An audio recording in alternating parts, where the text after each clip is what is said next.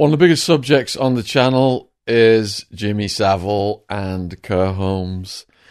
So we have tried to find the preeminent authorities on that era. And today we have with us prolific author Christian Wolmar, who has written a book that details how these care homes are set up, especially from that era and the abuses that were able to take place. So thank you for coming on, Christian. Pleasure. Can you tell us what credentials you have to write on that subject matter? I was local government correspondent of The Observer and of a long-defunct newspaper called the London Daily News.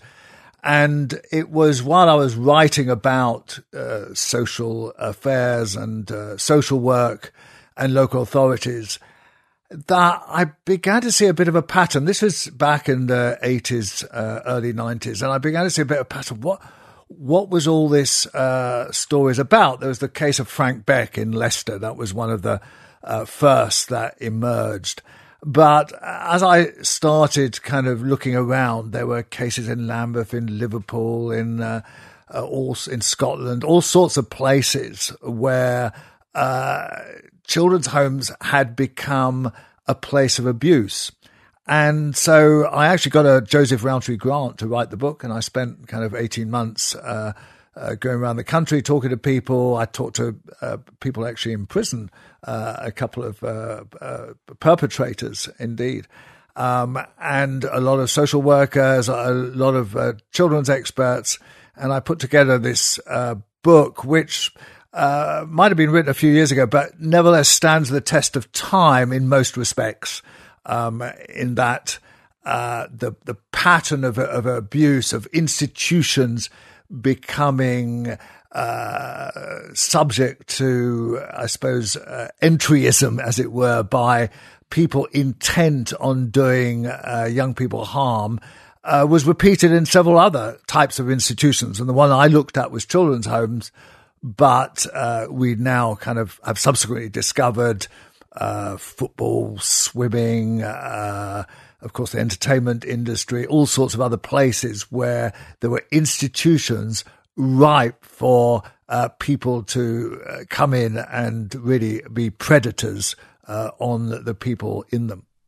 So for people watching this then, we will put a link in the description box below this video to Christian's book. It's out of print, but you can still get the ebook through that. And we'll also put links down there to anything else Christian is doing right now, including his socials.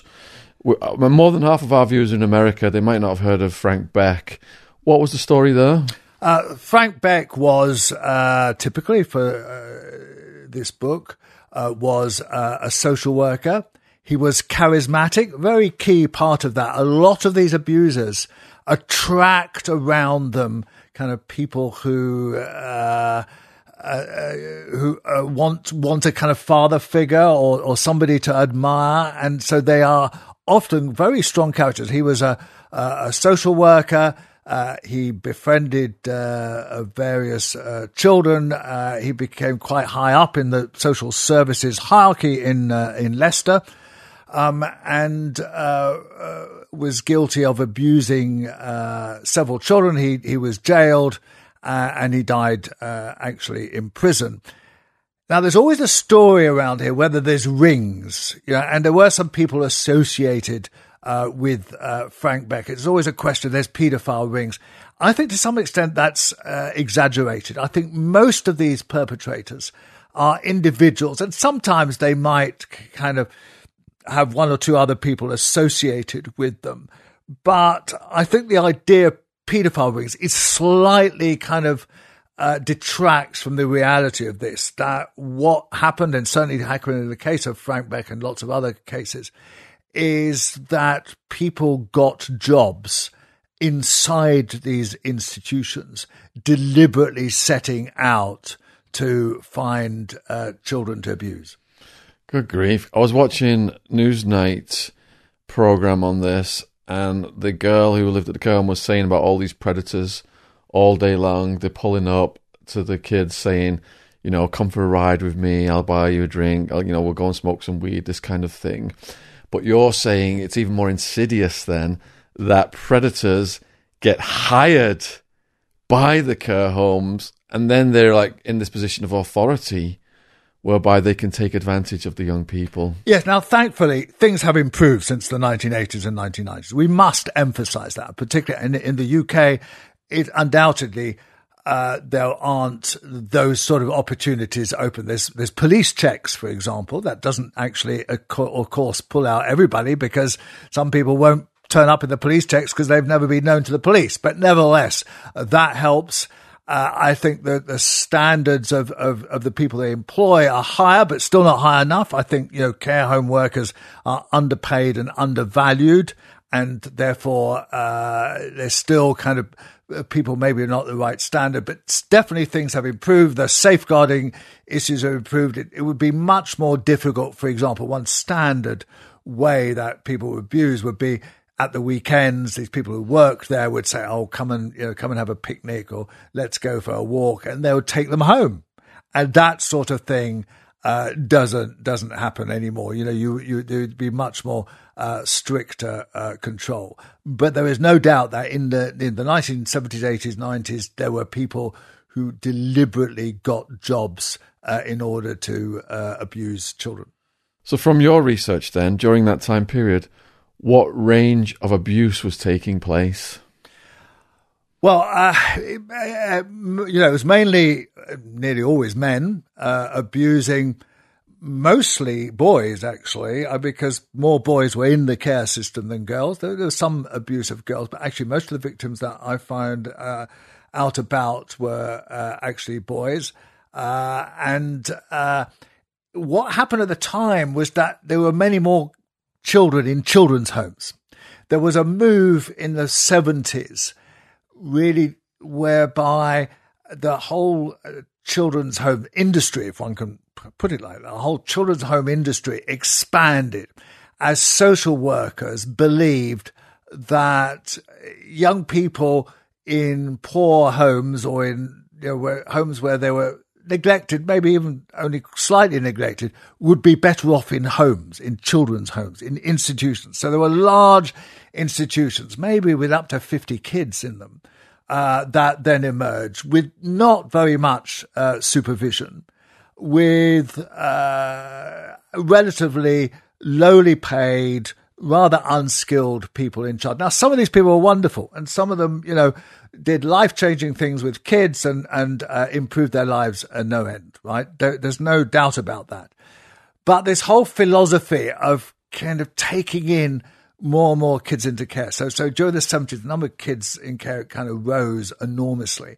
And that whole philosophy then created a situation whereby these homes were vulnerable to predators, and the kids themselves were vulnerable. And it was good intentions, but insufficiently thought through, because the homes were not sufficiently supervised, and the staff were not sufficiently supervised, and there wasn't a proper philosophy of what to do with these kids when they reach the age of 16. And that's a kind of real problem. Essentially, age of 16, they still had some care. At the age of 18, they're basically dumped. And so, that again left them vulnerable to potential abusers. So on this channel, we've interviewed multiple victims, people who are in care homes, people who've been trafficked, people from that era. And it seems there's a drug component to this, whereby the abusers get the kids on the drugs.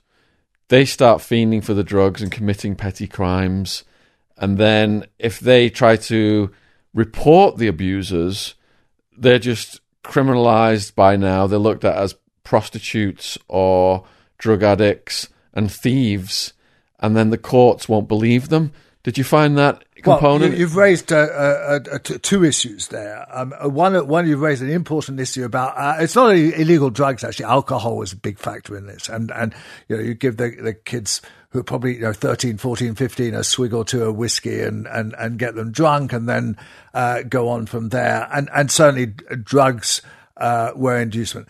But I think the important point you've raised there is the lack of a belief of the kids. The fact that the authorities did not believe them. And this has gone all the way through from the children's home scandals that I set out in my book in the 80s and 90s, but also later on the sort of abuse of young women by groups of men who would then get girls deliberately, again using drugs and alcohol, and again the girls would not get believed. And now all the way through this, there's a whole culture of refusing to recognize the reality of these kids' lives, to believe their stories. I think there's a whole attitude amongst the police and to some extent amongst social services of essentially saying, well, these are poor kids, they're prone to tell stories, they've got fairly miserable lives, but it doesn't mean that they necessarily have suffered the things that they're talking about. And if they have, well, does it make that much of a difference? I mean, there's a whole kind of laissez-faire kind of culture. And certainly in the bits I've written about, I think that was very important. There was almost a culture by which they were allowing these kids to have sex, kind of either with each other or with abusers or whatever. And I said, well, they're young kids, they're experimenting, it's all fine, it's kind of post-1960s, let them all hang out and it's all cool, man. And amongst the kind of even the better social workers, they'll kind of allow this kind of culture of openness, of kind of free sex, of kind of, even taking a few drugs. Does it really matter if they're taking a few drugs? That there was that lack of kind of discipline about the way that these kids were treated. I'm not saying that they should have been all locked up and, stopped from doing something, but there should have been more boundaries. And I think that was part of the culture. So one victim said that years later he was in court on an offence that wasn't any offence that would have deemed a life sentence.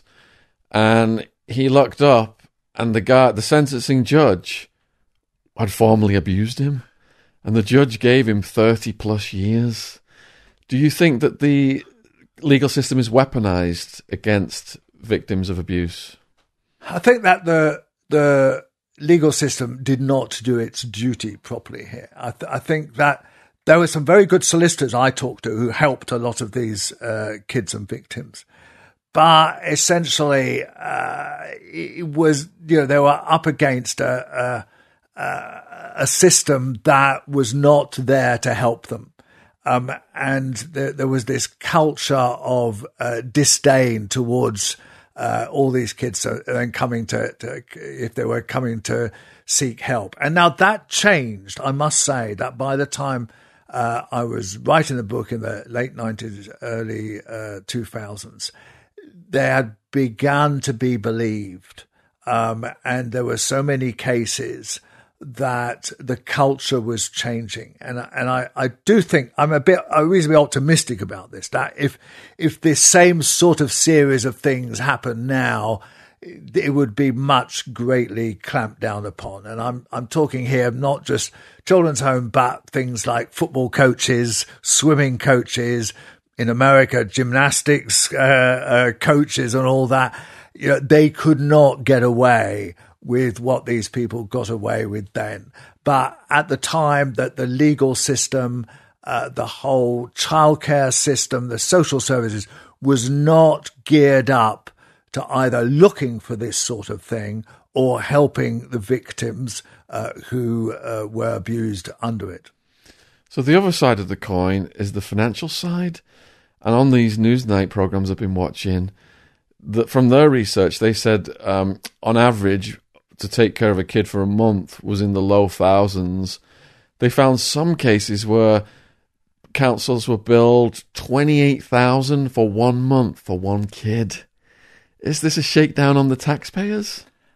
Yes. I mean, I think as part of all this story, you can also see that there is a privatization issue. I mean, in the old days, or I'm talking now here, the 60s, 70s, all these homes were run either by local authorities or by charities like Dr. Bernardo's or whatever.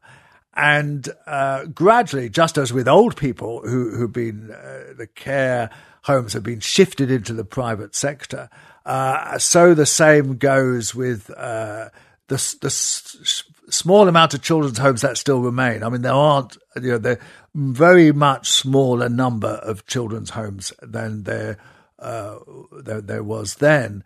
But these are often, they are quite expensive to run. You have to accept that. You might have a staff of 12 looking after 12 kids or something, because it's 24/7 and so on. And it is an expensive business.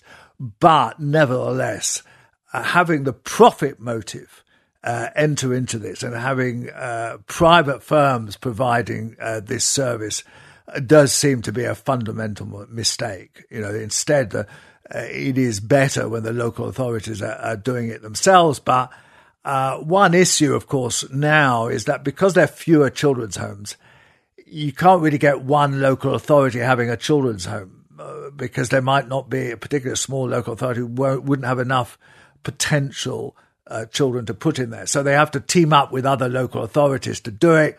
And at the end of the day, they've gone private instead. And once you have the private sector entering into it, I think you get a whole different ballgame. Of course, there's some good private companies, as with things, and who really do care and really do it properly. But you're bound to get some people at the sharp end who really just in it for the money. You said that you'd visited people in prison to research your book. What were those stories? Well, because I think the ones that agreed to see me were the ones who were regretted what they'd done and stuff, or they were the more kind of vulnerable. But I did meet around half a dozen of these people, and they said themselves that it was the temptation that was there. It was that the structures were not there to stop them.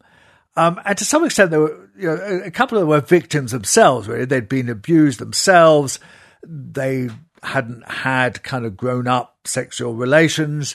There were these kids that they were looking after, and they grew fond of. There's kind of mix there. It wasn't kind of all, it wasn't kind of rape necessarily. It was, sometimes quite consensual, but it was completely inappropriate. You shouldn't have a 40-year-old social worker, having sex with a 13-year-old boy. It's just completely inappropriate. But it wasn't kind of, aggressively an attack as whereas at the other end there were some of them, but they didn't tend to be the ones who I met. So the ones I met were regretful. Were going to do their time, and I did keep in touch with a couple of them after they left, and they wrote letters and said it was helpful to talk to me and whatever, and I sent them copies of the book, and they were rehabilitated. But I think at the end there were some much more evil people who were just in it for effectively sex and violence. With the odds stacked against the victims, then ever having a day in court, did those particular prisoners explain to you how they got caught, how it got that far? Yes. I mean, it tended to be amongst the ones I talked that they confessed their crimes themselves. I mean, they would kind of, accept, or, if somebody complained, they would then accept it straight away. I mean, because the big thing about this is denial, of course. Who do you believe? And particularly, amongst the religious homes, the Catholic ones in particular, you'd complain against a priest and they wouldn't necessarily do anything about the priest, or they would move the priest to somewhere else, right, where they would have another chance of abusing. So what was different about the ones I talked to, I think, was that they accepted that what they had done was wrong, and that was a start. Whereas, of course, a lot of the victims never got that sense of belief. Now, it must be said that towards the late 90s, 2000s, the police did start to take a very active role in this. And for my book, I spoke to several police operations, in particular one in Liverpool, where there's a big police operation looking at literally dozens of potential homes where there might have been attacks or sexual abuse. And those trials went on for several years afterwards. And so some of them did get their day in court. And I actually attended a few of these court hearings, which often ended up with, the bail application or a remand or whatever. So these poor kids who were by then in their 30s, would kind of have to come out again and again to hear it. And there's something important to say there. A lot of these kids who were no longer kids by the time I was talking to them, in their 20s and 30s, a lot of them had by then committed some offences themselves, right? Because these are damaged people. And that sometimes made their stories to a jury, less credible. But if you manage to get 3 or 4 of them together and testify against the same abuser, then they'd have a much better chance of a conviction than if there was just one of them. So there were some of these solicitors who were working very hard to kind of pull together. And it's difficult, there's sometimes accusations that they taint the evidence by looking for other victims and then telling them the story. So they can't do that. They absolutely mustn't do that. They must kind of find potential victims and then get them to tell their story without kind of leading them on so that you don't taint the evidence. So it's quite a complicated process. But it must be said that most of the trials, all the trials I went to, the people were successfully prosecuted at the end and did end up in jail and often for quite long periods. That's because there were usually multiple victims. What is the aftercare for the victims then when these convictions come down and they're finally believed? Not a lot, probably. I mean, some local authorities are better than others, but I think there was a great sense of relief, though. I mean, I do think that it's epiphany for them. That they have some burden kind of removed from them, and as I say, some of these people are quite damaged people. Some of them have had perfectly normal lives, and then kind of in their 40s or something they might have a breakdown, or they might get tearful over something, and it's all that memory coming back. I'm sure you've talked to people like that. But so it is very important to continue pursuing these abusers. It's very important for the victims themselves. I think it's important for society, because often you sometimes get the attitude, oh, well, can we chase this up? It's 20 years ago, it's 30 years ago. Is it really worthwhile? And the answer is, I'm afraid that it really is. It's worth it in terms of stopping it in the future. It's worth it in terms of the victims themselves. And it's worth it in terms of society. These people committed heinous crimes that, in many cases wrecked people's lives. There's a lot of these people who didn't survive this process, committed suicide or died of alcoholism or whatever. So I have no compunction to say that, yes, it might cost quite a lot of money. And the other side of this, that sometimes people say, oh, well, they make up these stories, to get compensation and stuff. And I heard that argument quite a lot. And I can tell you that, you'd really be earning your crust if you kind of try to get compensation for things that didn't happen to you. You'd really have to be a very convincing liar. You'd have to go through a whole lot of process. And for the amount of compensation you get, it really wouldn't be worth it. I mean, of course, 1 or 2 people might make up stories, but I tell you, the greater part of these stories are to be believed. And indeed, it's the other way around. There's hundreds of victims out there of some of these people who really were mass predators, who have never come forward, and whose stories will have been completely forgotten, and the perpetrators will have got away with it. It's interesting what you said about the victims having their day in court and being believed and the psychological boost that gives. I recently watched Filthy Rich, which is about Jeffrey Epstein. I don't know if you've seen it. I've seen it, yeah. But it was really powerful when they said, finally, this judge just acknowledged, we weren't treated like child prostitutes and criminalized like they had been in the beginning. Finally, the judge acknowledged them as decent human beings who'd been through this horrific experience and how that benefited them mentally. Yes, and the same with Weinberg. It's the case in all these. The problem with the Jimmy Savile thing, of course, is that none of this came to light while he was still alive. Certainly his reputation has been wrecked, but none of the people abused, and there must have been dozens, if not hundreds, have been able to see him kind of squirm in a court. And that's the whole, that is very important to them, to actually see that the perpetrator has been punished. Like the gymnastics guy in Chicago, you see him in court kind of looking contrite and kind of broken and sentenced to, I think he got sentenced to 700 years or something in jail. That must have done a lot of people a lot of good. Just that picture of him kind of sitting there, kind of grim-faced, knowing that he's paying for his crime. So, no, I think this whole thing is worthwhile and is valid. And I welcome programs like yours that keep this in the public eye, because it's all too easy to think that this is just an awful experience and we should forget it's all in the past and whatever. It's not, and we have to stop it. I do think there's less of it now because of the institutions are better able to withstand this. But nevertheless, we have to be vigilant.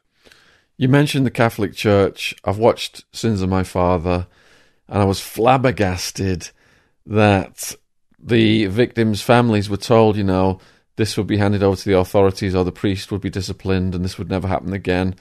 And they simply moved the guy 20, 30 miles away where it happened again. And if it did get into the legal system, they paid all this money to have the highest priced lawyers to get these guys off. So what would motivate the Catholic Church to perpetuate paedophilia in that manner? I think it's protecting the institution. That's the case with all these stories, actually, is that the protecting the institution, whatever institution it is, whether it's kind of Crewe Alexandra Football Club, which is a football club in northwest England, or whether it's the swimming coaches, or whether it's children's home and local authorities, whoever's doing this, there's people who want to protect the reputation. And of course, the Catholic Church has been, fundamentally damaged by it. In Ireland, the whole, my Irish friends tell me that this child abuse cases in Ireland have completely transformed the whole of society, that the church is no longer believed or trusted in the way it was a generation ago. And that's how come, Ireland has voted for gay marriage, it's voted for abortion rights and so on, completely counter to what the Catholic Church might think. And, it's similarly, it's been damaged in other areas, in America, in Boston, in it's all sorts of other places. Prominent bishops have been exposed, and so I think it was a mistaken belief that we can keep all this quiet, we can retain it within ourselves, and also I think the culture that I spoke about earlier, this culture of disdain towards the victims. That, these altar boys or choir boys or whatever, we're trying to help them in general. And, they kind of poor boys that, the Catholic Church is welcoming into its fold. And they're just a refusal to recognize that, these are real people who have suffered greatly. And of course, the Catholic Church has been made worse. Other churches have had these sort of scandals, but the the Catholic Church is made much worse by the celibacy of the priests, I think, which is, of course, sort of an anti-human kind of requirement, and necessarily kind of makes this sort of abuse more likely. But again, I mean, I think things have got better. The Pope has began to recognise this. I mean, not sufficiently, but began to recognise it. And things, again, I think that within the Catholic Church, it would be less possible for abusive priests to operate. And I think they would now be defrocked rather than sent somewhere else, one would hope. So again, I feel quite positive about the fact that, again, the more we discuss these things, the more that they are brought out into the open, the more we recognise the mistakes of the past, the better it will be. So early on in this interview, you mentioned that predators were attracted to be employed by care homes so they could access the kids. We were recently interviewed a guy, Kevin Arnett, and he said that predators are attracted to the Catholic Church because they know the whole resources of the church will be brought behind them to protect them from being prosecuted for these crimes. Have you heard anything along those lines? I haven't heard quite that story, but some of the children's homes I looked at were run by priests, and there's no reason to think that some of the people who came in to work there, and some of them who maybe came as priests, saw it as an opportunity to abuse children. I mean, it was almost a perfect environment, really, kind of quite close communities, often orphaned kids or kids who had no parents, institutions that were often in quite secluded places. This is particularly true in Ireland, where there were.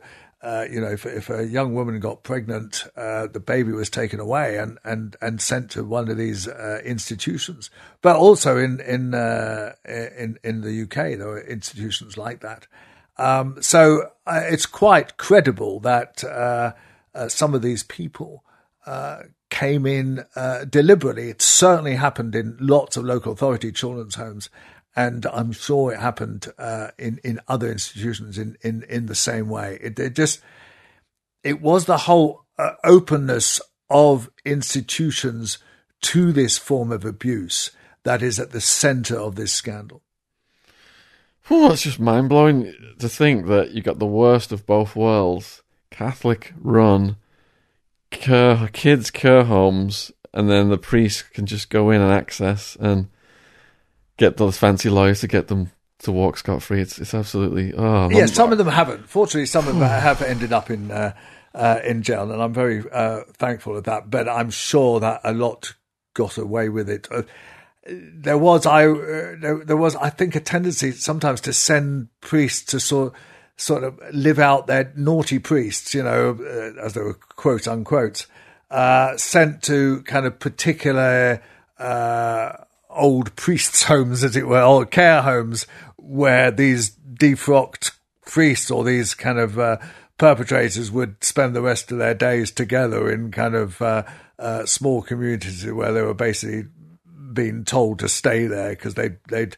But that was all done secretly. It was all done under wraps rather than kind of openly in order to protect the institution. And but what's interesting, Sean, is that you look at history throughout, and institutions that kind of try and hide this sort of thing, and institutions that are secretive and try to be enclosed.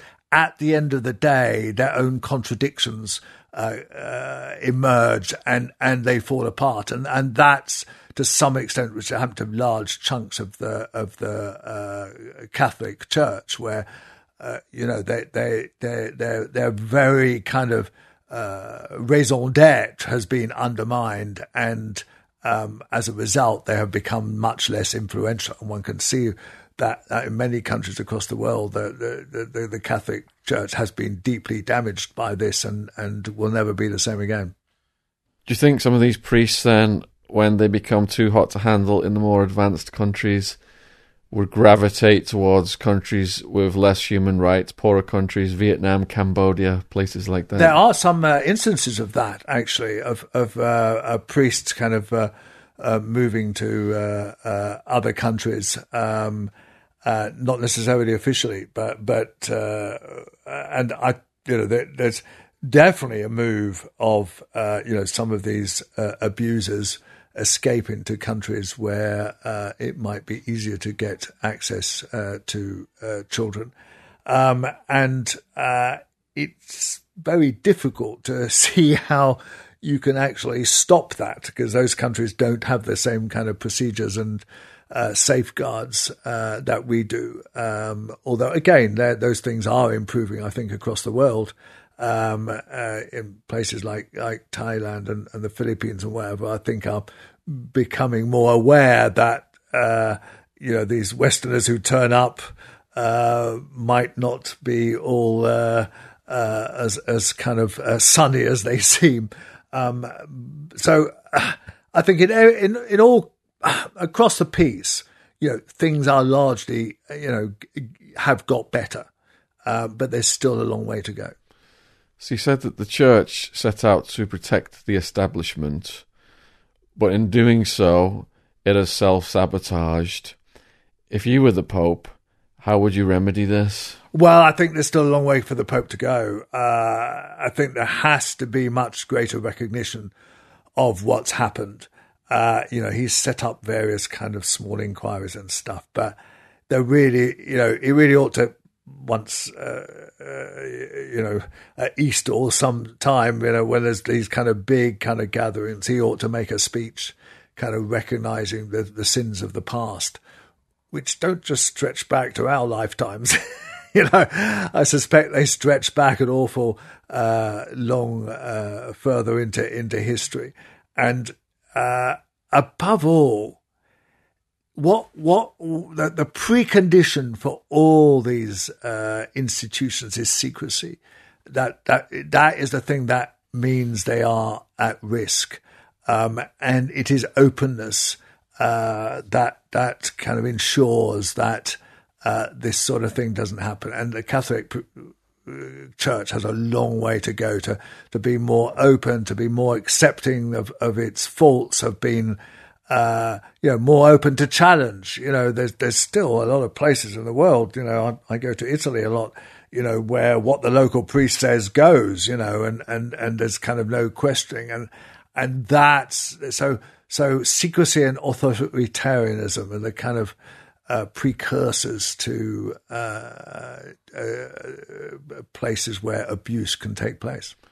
Do you think if priests were allowed to marry, whether women or men, that energy would then be channeled into an adult fashion and it would dissipate? Absolutely. I mean, there's no doubt. And the Pope has not really challenged this, has he?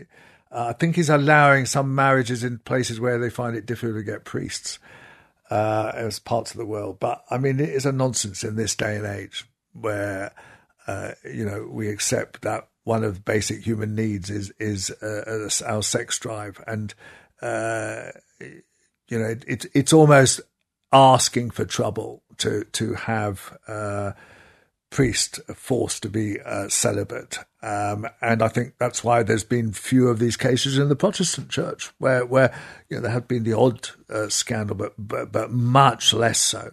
And this enforced celibacy is undoubtedly responsible for part of that culture. And it's astonishing that, by 2020, that has still not been challenged. And I must say, if there's Catholics kind of watching this, they should kind of be pushing for their church to recognise that celibacy is a recipe for problems.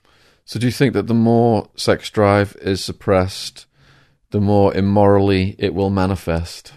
Yes, it's not only the Catholic religion. There's other religions where priests are in a position of power and turn out to be abusers, but it's made much worse by the fact that they can't marry. And I can't see the advantage of sticking to that policy. So let's hope that one of the things that does come out over the next few years is a recognition of this. I think the two go together, actually. I think if they recognise the problems of the past and what's caused it, they would see that celibacy is part of it, and so therefore they would more likely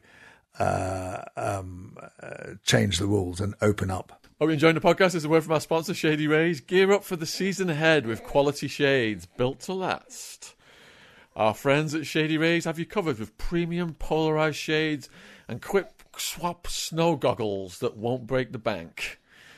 Shady Rays is an independent sunglasses company that offers an unrivaled product that's just as good as any expensive pair we've worn. Aren't they, Jem? Yes.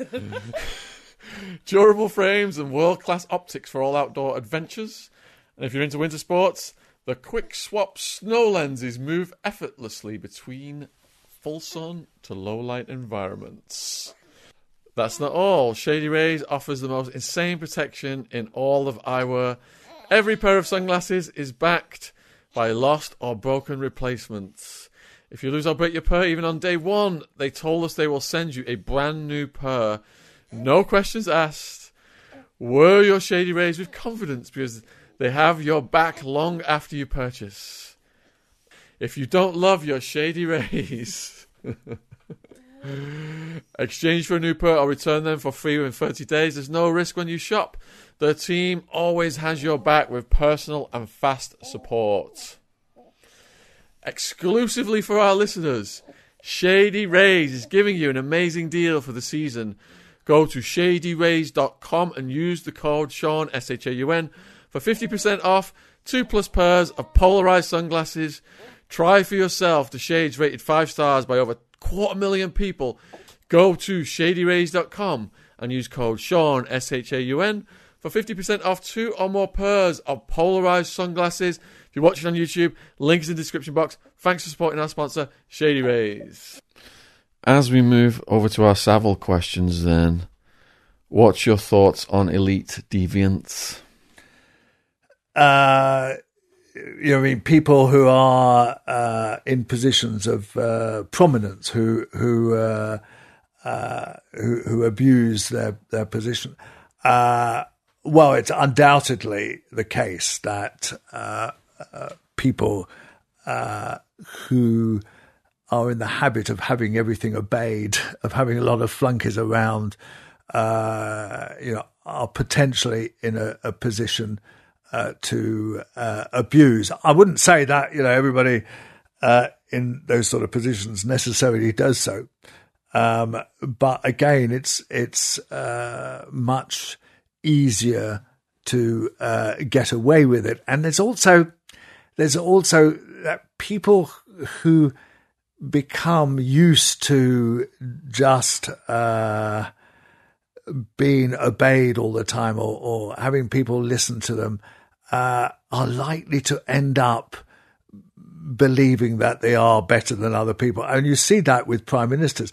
I mean, I think, Tony Blair, a man who did a lot of good things, by the end of, after 10 years in power, he believed his own kind of rhetoric. And you see that with other prime ministers as well. They end up believing that, they in the divine right of kings, as it were, that they really are kind of, people who start reasonably humbly. And I mean, you see this with dictators across the world, don't you? That, they might start off with intentions that are kind of okay, but they end up believing that they are just better or more important than other people. So that's, I think, the roots of, people like, Jimmy, Savile, or Barry Bannon, the football coach, or other people who end up kind of in positions where they are able to abuse just because they're in positions of power. At the height of Jimmy Savile's fame then, when Jim will fix it was all the rage, what were your thoughts on him back then, and did you suspect anything? I always thought he was a bit odd. I was an outsider, and I thought, it's strange. He's not married, and he's very close to his mum, and had this kind of completely weird manner about him. It was only a bit later than after Jim Will Fix It. In fact, and when I was a journalist on the independent newspaper and stuff, that I did kind of hear rumours. We all heard rumours. I mean, all of us journalists heard rumours about Jimmy Savile. That is kind of slightly shocking, but it is true that, there were a lot of suspicions about him and about, certain other people, that they were up to no good. But it is with the benefit of hindsight. But when you watch, particularly Top of the Pops, which is this big pop show that went out once a week with all the latest hits and stuff, and years, and it had different presenters every week, and Jimmy Savile would be there, and he always had his arm around some young woman or some boy. There's a video on YouTube on Top of the Pops where he's got his hand up a girl's skirt. Yeah, yes, no, I know. I mean, he's actually doing it, and there was always something kind of odd about him, but it is extraordinary that it was never properly challenged, and there were certain people in the BBC who did either know about it or were the source of complaints about him and didn't do anything. But I think it demonstrates all the same things that happened in the children's homes that I wrote about, that he was in a position of power. He certainly did things like visit children's hospitals that were deliberately kind of to give it, not because he was a nice bloke, he worked as a porter in hospitals deliberately, which gave him lots of access to patients on their own, picking up their old cups of tea and stuff. And it was a perfect kind of, it was absolutely the same as, a care home worker getting a job in a children's home, to have access to kids. It was all kind of completely deliberate. So how did this weirdo appearing in public? He wasn't funny. He tried to be funny, but he had this ridiculous laugh. He looked weird. And yet, because he had a bit of the gift of the gab, he, became this megastar. So there's an assortment of rumours then, other than him preying on teenagers, ranging from his tastes to the mentally ill, prisoners, hospital patients, like you mentioned, and disabled people, and even corpses. What are your thoughts on those rumours? Oh, I've got no doubts that they could all be substantiated. I mean, here's a seriously strange person, and you know what? Because you get away with it, people like that, if they get away with it, they sort of dare do more and more daring things.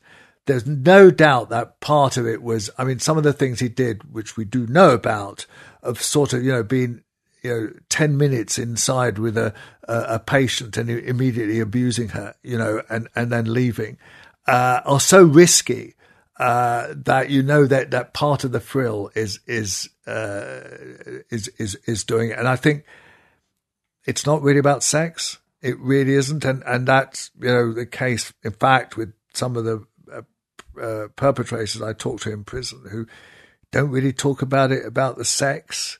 They sort of, they talk about love, they talk about needs, they talk about all sorts of things that are not really about sex. And I think with Jimmy Savile, there's something kind of rather androgynous and unsexual about him. And it wasn't about sex. It's the fact that he could do this, Yeah, in interviews, he always joked about not knowing what love meant. Yeah.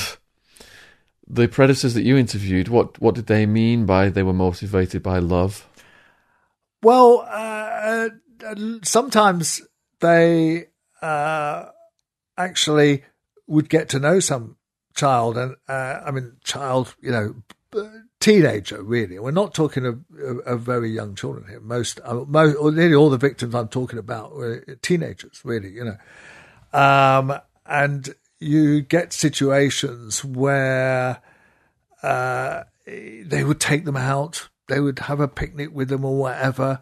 And it didn't start as sex. It wasn't that they would kind of look at this person and want to have sex with them. It would be that they would have a relationship with them. And, sometimes quite a genuine relationship, but that it would then turn into sex and essentially sexual abuse because of the age of the victim. So it's a more confused story. I do think it's a mistake just to think that this is always about aggressive, violent, rape type sex. It's not. And sometimes I think, and this sometimes makes it worse for the victim, that sometimes they are themselves motivated a bit by affection for the person who is, has groomed them. And sometimes even grooming is, it's not even done deliberately. Some of the perpetrators I talked to, were generally fond of the kids that they were abusing and didn't actually think of it as, purely sex. They thought about it as love quite genuinely, even though, one had to tell them that, this isn't the case. It's not appropriate, and they kind of knew that, but so it's much more complex. Just to say, at the other end of the scale, I used to work for an organisation called Release in the 1970s, which helped people with their legal problems in West London. And we were the post-restant address for an organisation called the Paedophile Information Exchange, which I'm sure you've come across. And when I got there, it was a collective. And when it meant that there was no boss, right? But when I got there, I said, who's this funny bloke who turns up every Tuesday to pick up the mail? And they said, it's PI, Paedophile Information Exchange. And I said, what does that mean? They said, they're kind of to do with kids and stuff. And I said, I'm not sure this is a good idea. Let's have somebody come along and talk to us about what this organisation does and see whether it's a good idea to have them as our postal address, because we get money from the Home Office and, it might be a bad idea to have that. So we got this bloke along, and he was literally a bloke in a dirty raincoat. I mean, literally. And he, we asked him, and famously, I remember, this was probably 1974, and I asked him, what do you think the age limit for sex? Sorry, 1976. What do you think the age limit for sex should be? Should babies, should you? And he said, I don't think there should be any sort of age limit at all, So we said, it's okay to have sex with a 4-year-old. I said, you're depriving children of their sexuality by not allowing them to have sex, right? So we booted them out, right? I was rather proud of that. And a few weeks later, they got exposed in the Sunday People or the News of the World or whatever. And I saved our organisation, because if they'd still had our address, it would have been the end of our organisation. But what I'm saying here is that the people I met later who were perpetrators of these were not those they were not the same group of you can't really define them as paedophiles quite so easily. They liked, teenagers. They had sex with some of them, whatever, but they were not kind of your classic paedophile.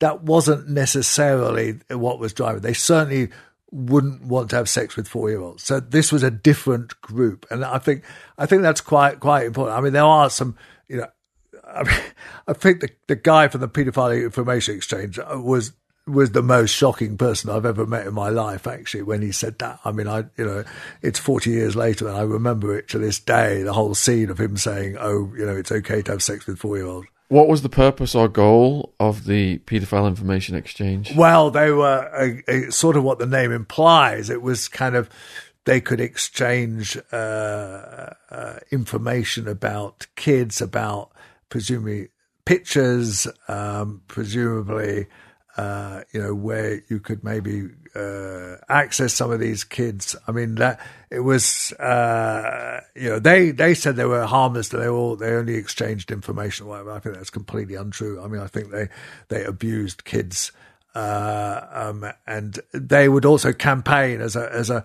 These were the mid-70s where, the Gay Liberation Front was kind of there. Abortion rights were becoming a big issue, and so they would say, well, what about the rights of people who like children, who love children, and they were kind of pushing for those rights, and they were trying to. I mean, their attempt to be our postal address was a deliberate attempt to try and merge in with kind of the wider alternative movement, and to get themselves accepted in the same way that the Gay Liberation Front or women fighting for abortion rights or people campaigning for Nicaragua or whatever were campaigning. They were trying to legitimize their role and their predilections. But fortunately, I think they didn't get very far. But there was no doubt they were trying to enter kind of a wider world of alternative politics. I've written about this at some length. You can find articles on my website about this. I've written a few times, kind of quite some length about their attempts at kind of. And the fact that they largely disappeared. There was a guy called Tom O'Carroll, who I many years later, when I published this book, in fact, had an interview with him on television where he was still kind of arguing that, this didn't do any harm to the kids, that, studies showed that it was okay, that people who'd indulged had been, he wouldn't call them, but victims of paedophile attacks were not harmed by this. And also, I mean, they were still arguing it kind of back, but he ended up being jailed, and nobody would now argue that today. But it was all part of a kind of wider flowering of all sorts of movements, some of which were perfectly legitimate, like battling for gay rights or women's rights or black rights or whatever, and some of which were completely off the wall. You said they were trying to become a political force. Did they have any politicians amongst their membership? Not that we know of. And I think that their very name was a bit of a giveaway. I mean, calling themselves the Paedophile Information Exchange was probably not the cleverest move. If they'd called themselves Kiddie Rights or something, they might have got a bit further. But there were rumoured to be some politicians who were there. They had about 700 or 800 members, and they had a newsletter that was sent round, mainly with kind of pictures of young children, kind of, and so on. But they did get exposed, but they survived. They existed for a few years before they got exposed, and once they got exposed, they then went underground and essentially disappeared. Before we go back to Savile, then, just touching on what you said about the repentant predators, you said that they felt they were genuinely in love sometimes. Do you think that is a process of justifying and sugarcoating the grooming? In some cases, undoubtedly, but in some cases, I do remember meeting guys in a prison near Nottingham, who I think had genuine feelings and which were returned. And there's no getting away. There's a spectrum here. Again, there's a spectrum, and it's, you have to look at it on a case by case basis. I mean, there were some who generally thought that they were having a relationship that was beneficial to both sides, and as I say, some of the victims themselves might be taken in by that to some extent, and that's a great problem, that sometimes they enjoyed the sexual aspect of it as well, and that then is a source of great guilt afterwards. I'm sure you've talked to victims in that situation, but but in some cases, undoubtedly, they would justify it and said, "Oh well, they liked it," as even kind of rapists sometimes say, "Oh well, they liked it really," and so again, Sean, I think it's quite important. I think you must understand this from your experiences. You must have met quite a lot of these sort of people. That there is a wide spectrum, from purely evil, kind of ghastly people, paedophile information exchange, to some people who are just very sad individuals who may well have had a relationship with another very sad individual. And to some extent, some of it might have been kind of helpful to both sides of it, but so both sides of the relationship. But in law, it's wrong and rightly so. You should not be a social worker in your 30s or whatever having relationships with 15-year-old kids of either sex, that's it, and I think that's right. That's illegal, but it doesn't mean that some of these stories aren't very, very sad. And for people watching this, there are two people we've interviewed on the channel. I'll put the links in the description box below this video about all the different types of predators. Karine Housebout, FBI-trained profiler of paedophiles and child killers. We've interviewed her twice, and also Dr. Sarah Good. It's called Inside the Minds of Paedophiles. So if you guys watching this want much more details about all the different types, those links are down there in the description box below this video. But I do warn you, I've interviewed, biggest, baddest gangsters and all kinds of tough guys who've been in prison, and I never came out of a podcast more rattled than after listening to Dr. Sarah Good do Inside the Minds of Paedophiles. I almost threw up multiple times. It's horrible, harrowing stuff. Okay, so next question with Savile. The Sunday Mirror and other papers heard stories about Savile over the years. Victims reported their stories, but editors always chose not to run the stories. Savile was quick to threaten legal action, was adept at playing the media. From your experience working in the press, do you have any knowledge of media investigations into Savile, or knowledge of similar cases where the press had to sit on a story for fear of being sued? We were often scared of being sued. I did some quite investigative stuff when I worked on the independent newspaper. The lawyers, they didn't have a final say. The editors have the final say. But if the lawyers strongly counsel against doing something, you have to accept that. With Jimmy Savile, yes, he was litigious, and so it's difficult to then actually go right up against him. He was very famous. He was, quite powerful. So I do, Sean, I partly understand this, but actually I still wonder about it. Because I did, even on the Independent when I was there in the 90s, there was stuff coming up about Jimmy Savile, and people would kind of occasionally mention it. So clearly they heard rumors about these stories, and you have to devote quite a lot of resources to it. You have to, for example, look at the Boston story of the priest that was then the film, and you then look at that film and you see that it took them, a long, long time to nail that priest, literally years. Literally, they had to wait till they found a really good witness and so on. So some of it is just lack of resources. But even then, I do wonder just why nobody quite had the guts to do it. And I suppose, did they, were they prevented from doing so somehow? Okay, let's imagine what would, the front page story would be very, very big. Jimmy Savile in sex scandal, witnesses, blah, blah, blah. It would have been a really, really big story. Bigger probably than any other sex scandal story we've had. Harvey Weinberg might,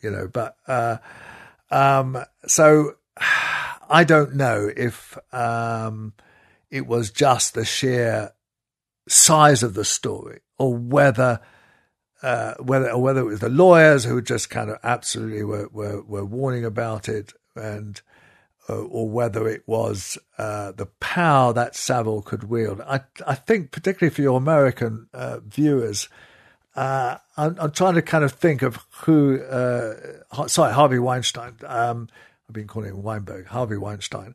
Bill Cosby got away with it for a long time, didn't he? Bill Cosby got away with it, yes, but eventually got. Jimmy Savile's as big as Bill Cosby, yeah, probably bigger actually in the UK. In the UK, probably bigger. I'm thinking, Robert Redford might be somebody. I'm not saying that. Be careful, your lawyers. I'm not saying anything wrong with. I'm just saying the size of the kind of. The actor Kevin Costner, I don't know, some really big kind of A-list Hollywood actor, and even a bit bigger than that. Even he was a really powerful character on the TV every week or several times a week, and it would have taken a lot of guts to do it. So Savile was a friend of Margaret Thatcher. When Charles and Di had marital problems, he was brought in as a marriage guidance counsellor by the royal family. How does a guy from the north, very humble roots, disc jockey, rise to such associations? It's personality, Sean. He did have I mean, as I said, I don't think he was particularly funny, but he had a certain wit about him. I don't think one could say charm, really. He wasn't very charming. Like psychopaths are described as charming. Yeah, like that. Yeah. I suppose, maybe he made people laugh a bit with his stupid laugh himself and his kind of whole, all that kind of stuff. And I didn't know that actually, that he was actually asked as a marriage counsellor. You can't imagine anybody worse, really. Princess Diana wrote that he was creepy. She found him very creepy. Good for her, yes. I'm not surprising. She got it, for once, as usual, Princess Diana got it better than Charles or his mother. I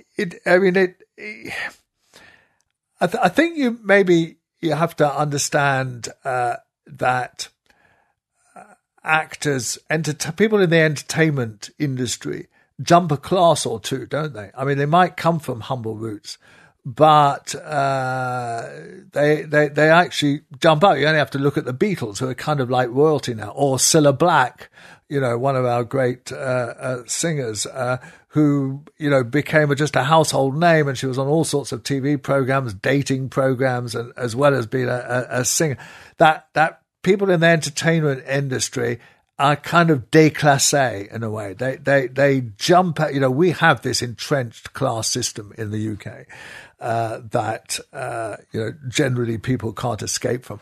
But the one escape, and I think this is true in America as well, that real stars kind of get out of their class, and so they then become part of the red carpet elite. And that's maybe why the royal family were being dumb enough to work out the marital problems of somebody who should never have married that young woman anyway. And that's another whole story, but it wasn't an issue that could be solved by counselling. It was an issue that should never have taken place for the first time, because he was, as we know, consorting with somebody else all the way through. But that's that. So I suppose it was like a bit of kind of putting Savile out as a bit of a figurehead, wasn't it? It was a kind of, somebody who was kind of very famous. Oh, we're showing we're doing something about this. So I can understand the red carpet effect and Savile mesmerising the masses, being on the TV all the time.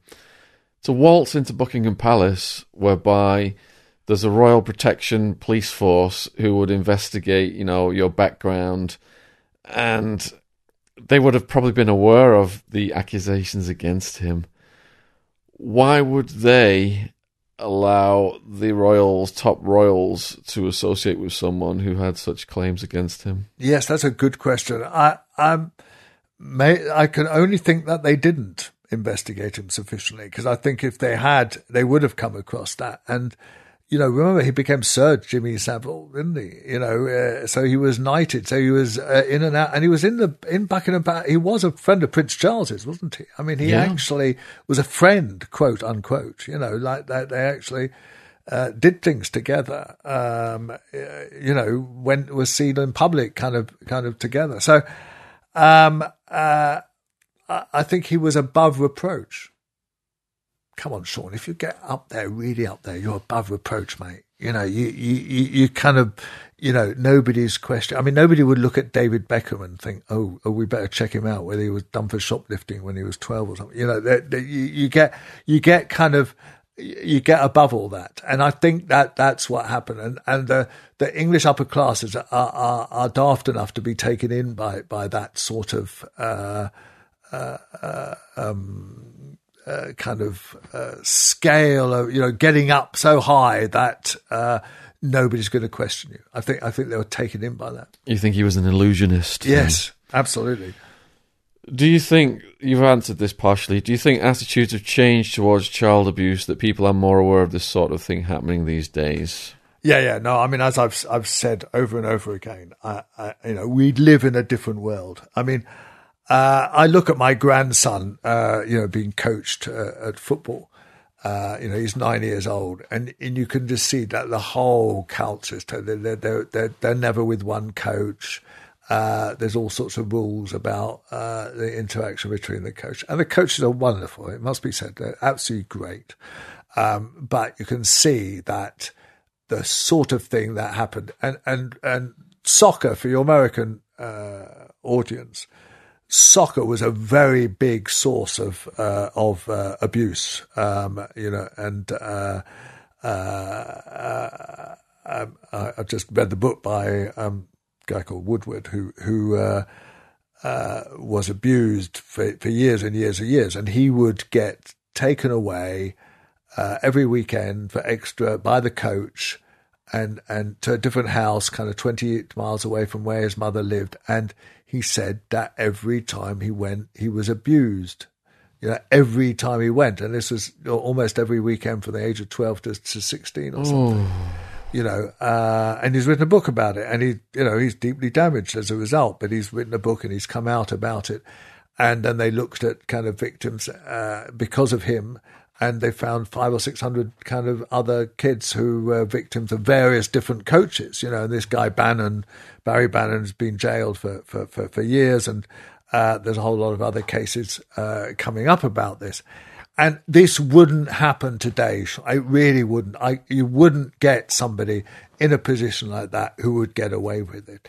I mean, I play cricket, and I still do, and there's 11 people in the team, and sometimes we have kids, 12 or 13, 14, just playing with us because, I play a bad level of cricket.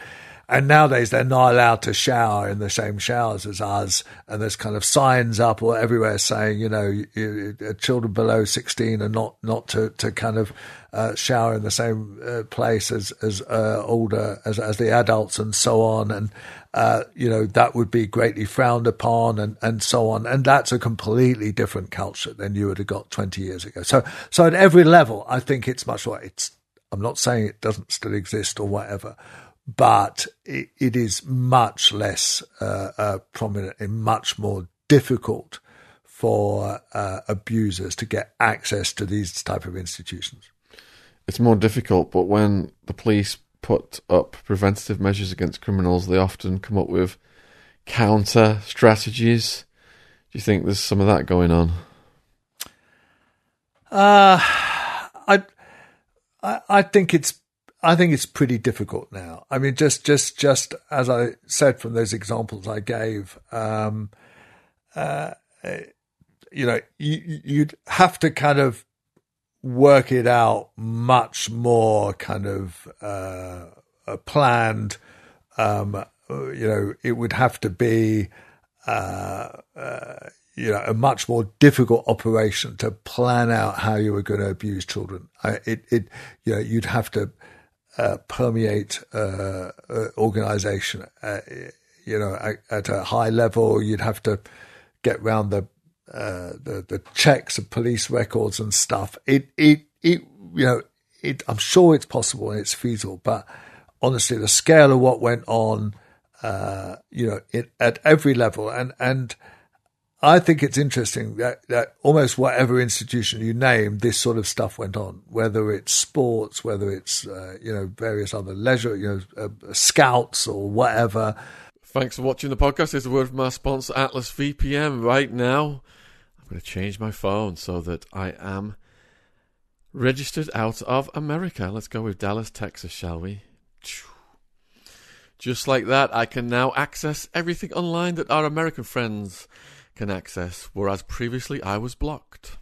And we've got the best VPN deal on the market. Enjoy the most affordable online protection for just $1.83 a month, which is just over £1, and 3 months extra with a 30-day money-back guarantee.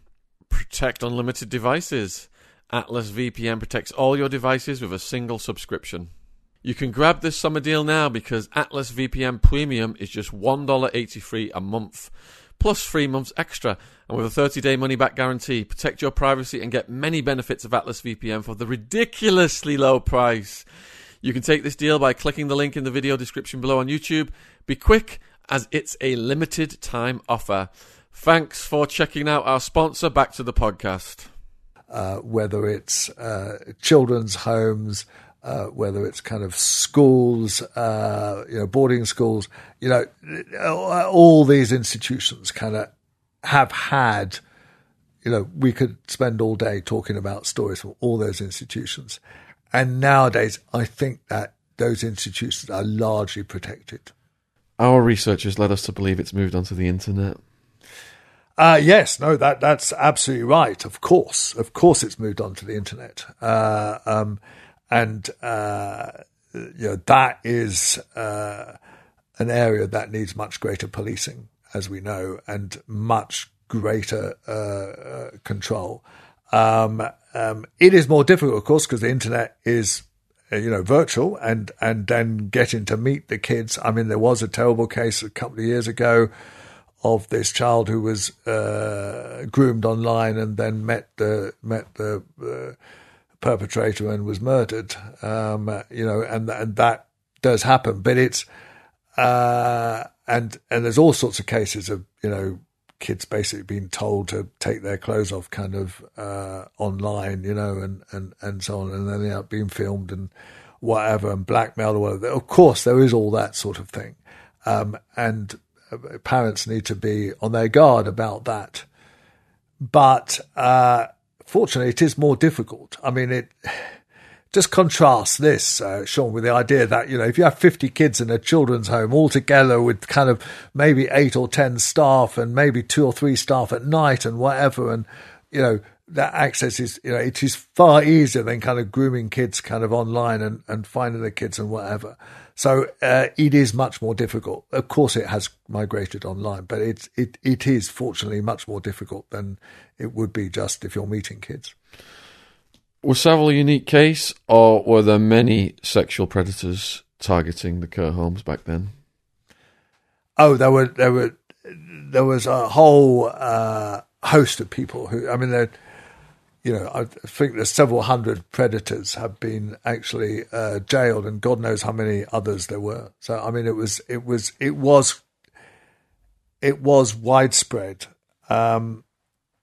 There are some links between some of them, but as I suggest, I don't think it's all about paedophile rings. I think it's more about kind of individuals targeting these homes and then maybe linking up sometimes with each other. But it was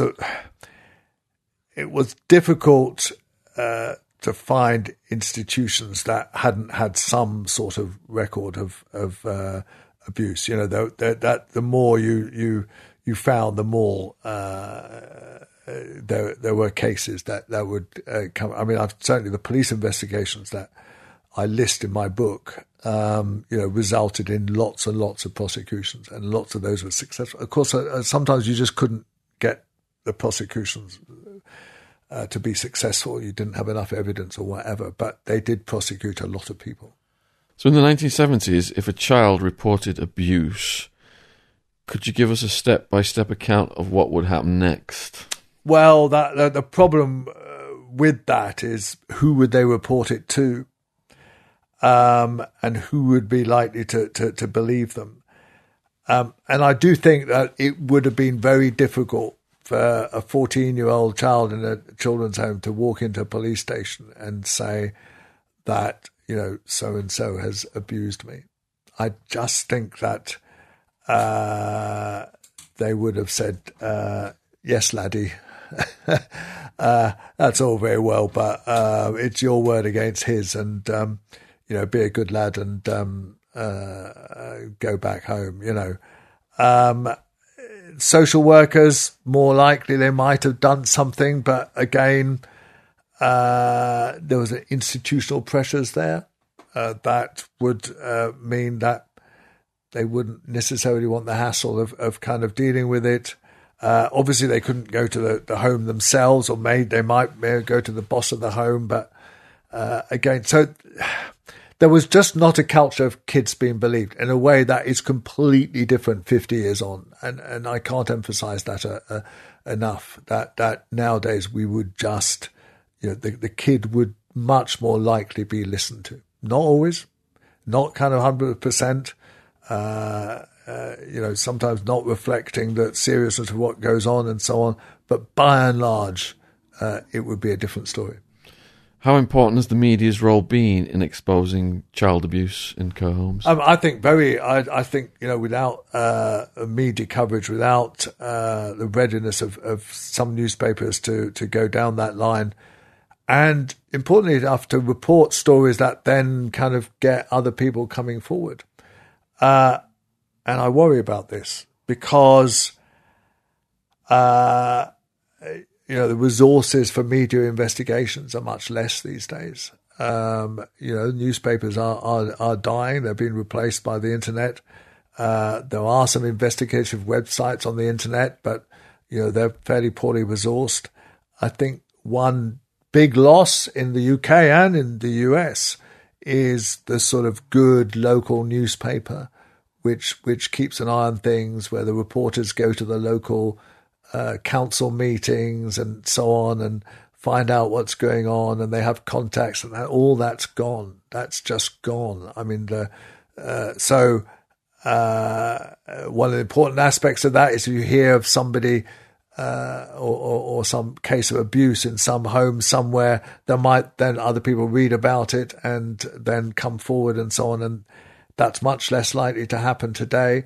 So, the media is much diminished in this regard, and that the media is an important part of the safeguarding of the kids and these institutions. And unfortunately, because of the internet, because of newspaper sales declining, because of they no longer have advertising in the newspapers and so on, we see much less potential for those stories to come to light. Why do you think someone like Savile got away with it until he died versus someone like Gary Glitter, who got busted? And lots of other people who got blasted. Just the sheer scale, the fact that he was Sir Jimmy Savile, the fact that he was friends with people in royalty, he was too big to topple.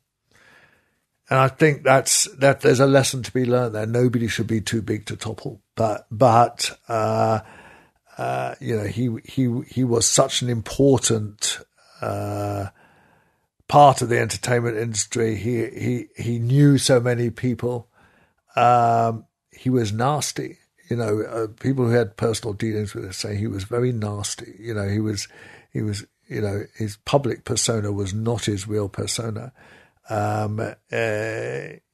was rich. He drove around in Rolls Royces and stuff. He was a do-gooder. So people say, "Oh, Jimmy, so you can't believe that." So he had everything going for him to stop this, as well as as we mentioned before, the lawyers in newspapers who would be reluctant to go for him. So that in every respect, he was in a perfect position to do what he did. Do you think the astronomical amount of money raised for charity insulated him? That was another factor. All of it, as I say, was a do-gooder, and if you set out to be an abuser, you'd probably set out to do what Jimmy Savile did, wouldn't you? You'd say, "Oh, I'll become a famous TV personality. I'll do all this thing for children's hospitals and whatever." I mean, he did it all brilliantly. You have to, you almost have to admire how clever he was in his predation. Choosing children's hospitals, kind of being a humble porter, as we mentioned before, kind of which gave him access. I mean, he did everything right, and then having friends at the high places. He thought it out. He was not stupid. It's not a coincidence, of all these things he did. It was all very well thought out. Just as, my humble care worker in a children's home who does it, thought it out of how do I get access to kids. He thought it out as well, and he just thought it out at a much higher level.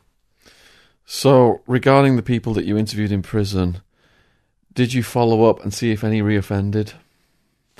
I didn't, no. I did get some letters from 2 or 3 of them afterwards, and it really seemed that they were rehabilitated. Obviously I can't follow up what they did in private, but certainly as certainly the ones I followed up or I got letters from, I generally believe had been rehabilitated. I think that's important to note that. I mean, some people are not kind of possible to rehabilitate and will just reoffend and whatever, but they wouldn't have had the opportunity anymore. They came out of prison to a different world where, there were already kind of safeguarding was kind of much higher up the agenda.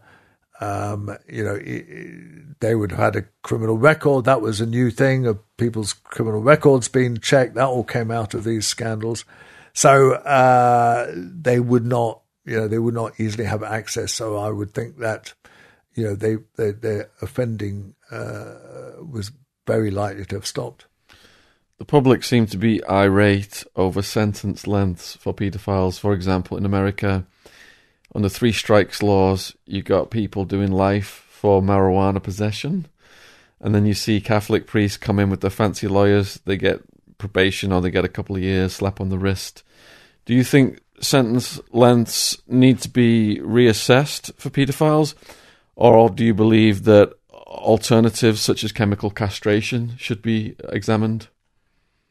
Of course, we did do chemical castration famously in the 1950s, and Turing who invented computers was had to take pills to reduce his homosexuality. So we've been down that path. I don't think that's an effective.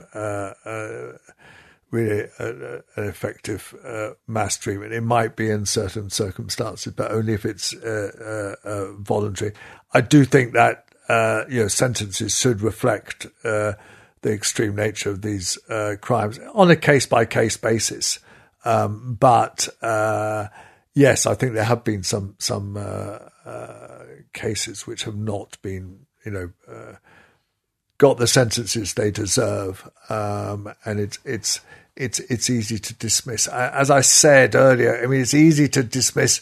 Oh, these victims; these are people who are victims who are not really worthy of, and their stories may or may not be true. We don't really want to kind of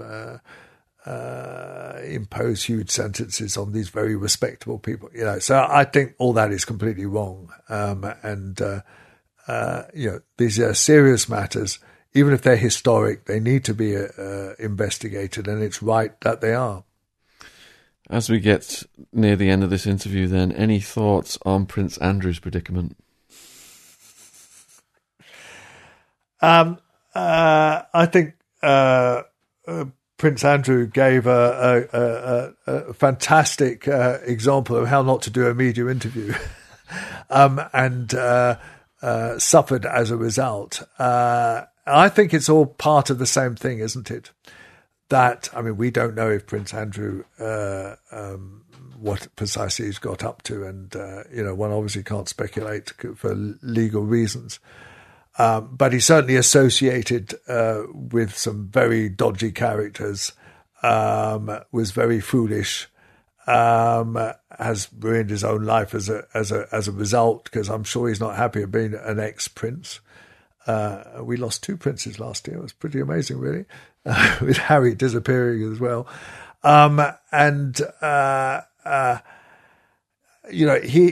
He did precisely what you mustn't do in an interview, which he didn't actually repent. I mean, he gave this extraordinary answer when so do you regret meeting Jeffrey Epstein? And he said, well, I he was very interesting. I learned a lot from Jeffrey Epstein. And I mean, he didn't actually say I would regret all this. Didn't he say it was quite beneficial? He connected me with some people. It was quite beneficial on the whole. It was positive, actually. Yeah.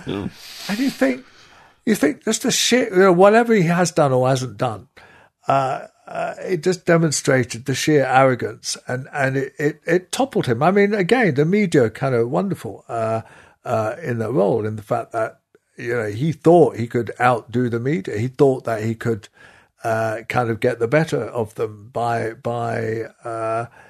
giving an interview, and hadn't thought through the consequences of it. And we've watched, the Epstein fall apart and Weinstein fall apart, or Weinstein, isn't it? We've watched several of these characters kind of come to grief, and I think that's I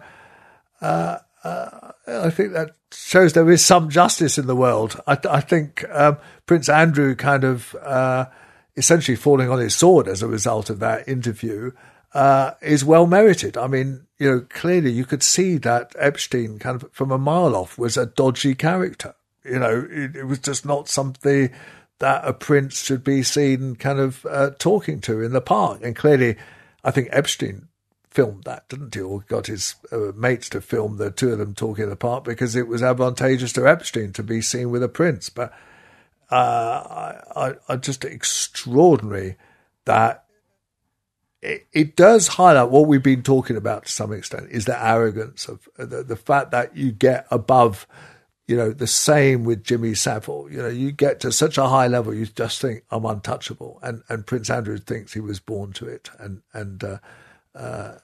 his reputation has collapsed as a result.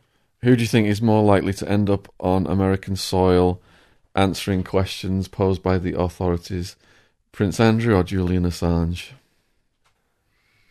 Sadly, Julian Assange, who I don't particularly like as a human being, but I think he did some good things in releasing information that we ought to know about, and some shocking kind of military actions by the Americans. But he's a little man with who has angered the establishment, and Prince Andrew is an establishment man who is protected as a result. So I don't think that Prince Andrew will be hopping onto any flights across to New York in the near future. I think Julian Assange might get dragged there, unfortunately, and I worry for him. We've interviewed a lot of people who've been in prison, and hearing their entire life stories, a lot of it started with childhood abuse. We've got a lot of people watching this video now on YouTube who have been abused. In conclusion, and I'm sure they're inspired by the work you've done and, the research and getting stories out there to make changes in the system. In conclusion, what do you say to those people watching this video?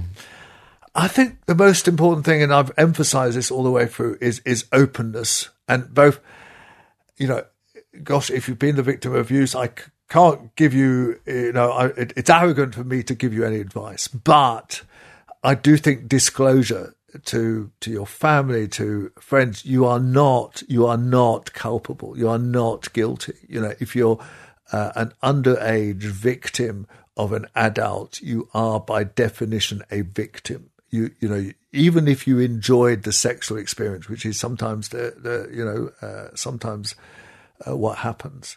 I think it's very important to be open to be able to disclose to whoever it might be, it might be somebody professional or whatever, but to talk about it. And the minute you start talking about it, it does, in general, always help.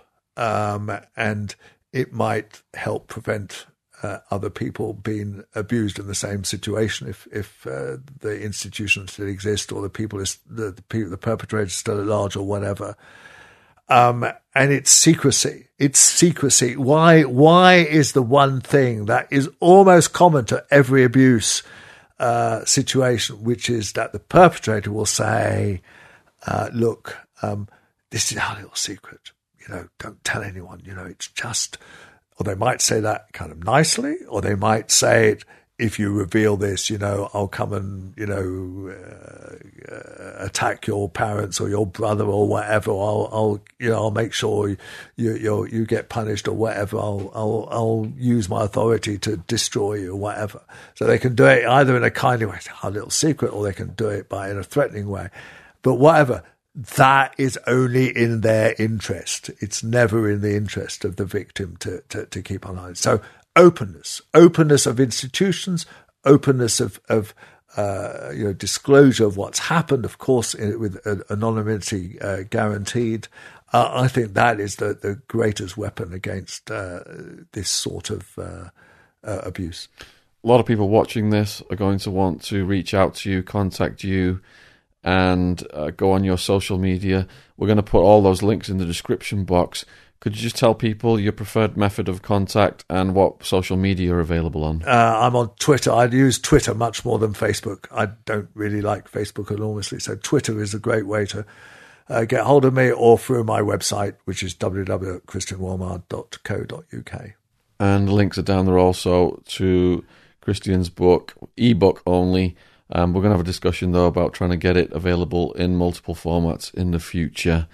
So if you have enjoyed watching this video, please let us know in the comments section below. Huge thank you to all of the new subscribers. Subscription logo is in the bottom right-hand corner. Huge thank you to people who've donated, so we can get out on the road with James, our cameraman, Joe, our sound engineer, and film these things professionally and bring it to you at this level. Really appreciate all of your support. And thank you very much, Christian. You've been very generous with your time, and it's been absolutely fascinating. And we wish you all the best. Thank you very much. I enjoyed it greatly, and I hope it proves useful to some people. Cheers. Thanks.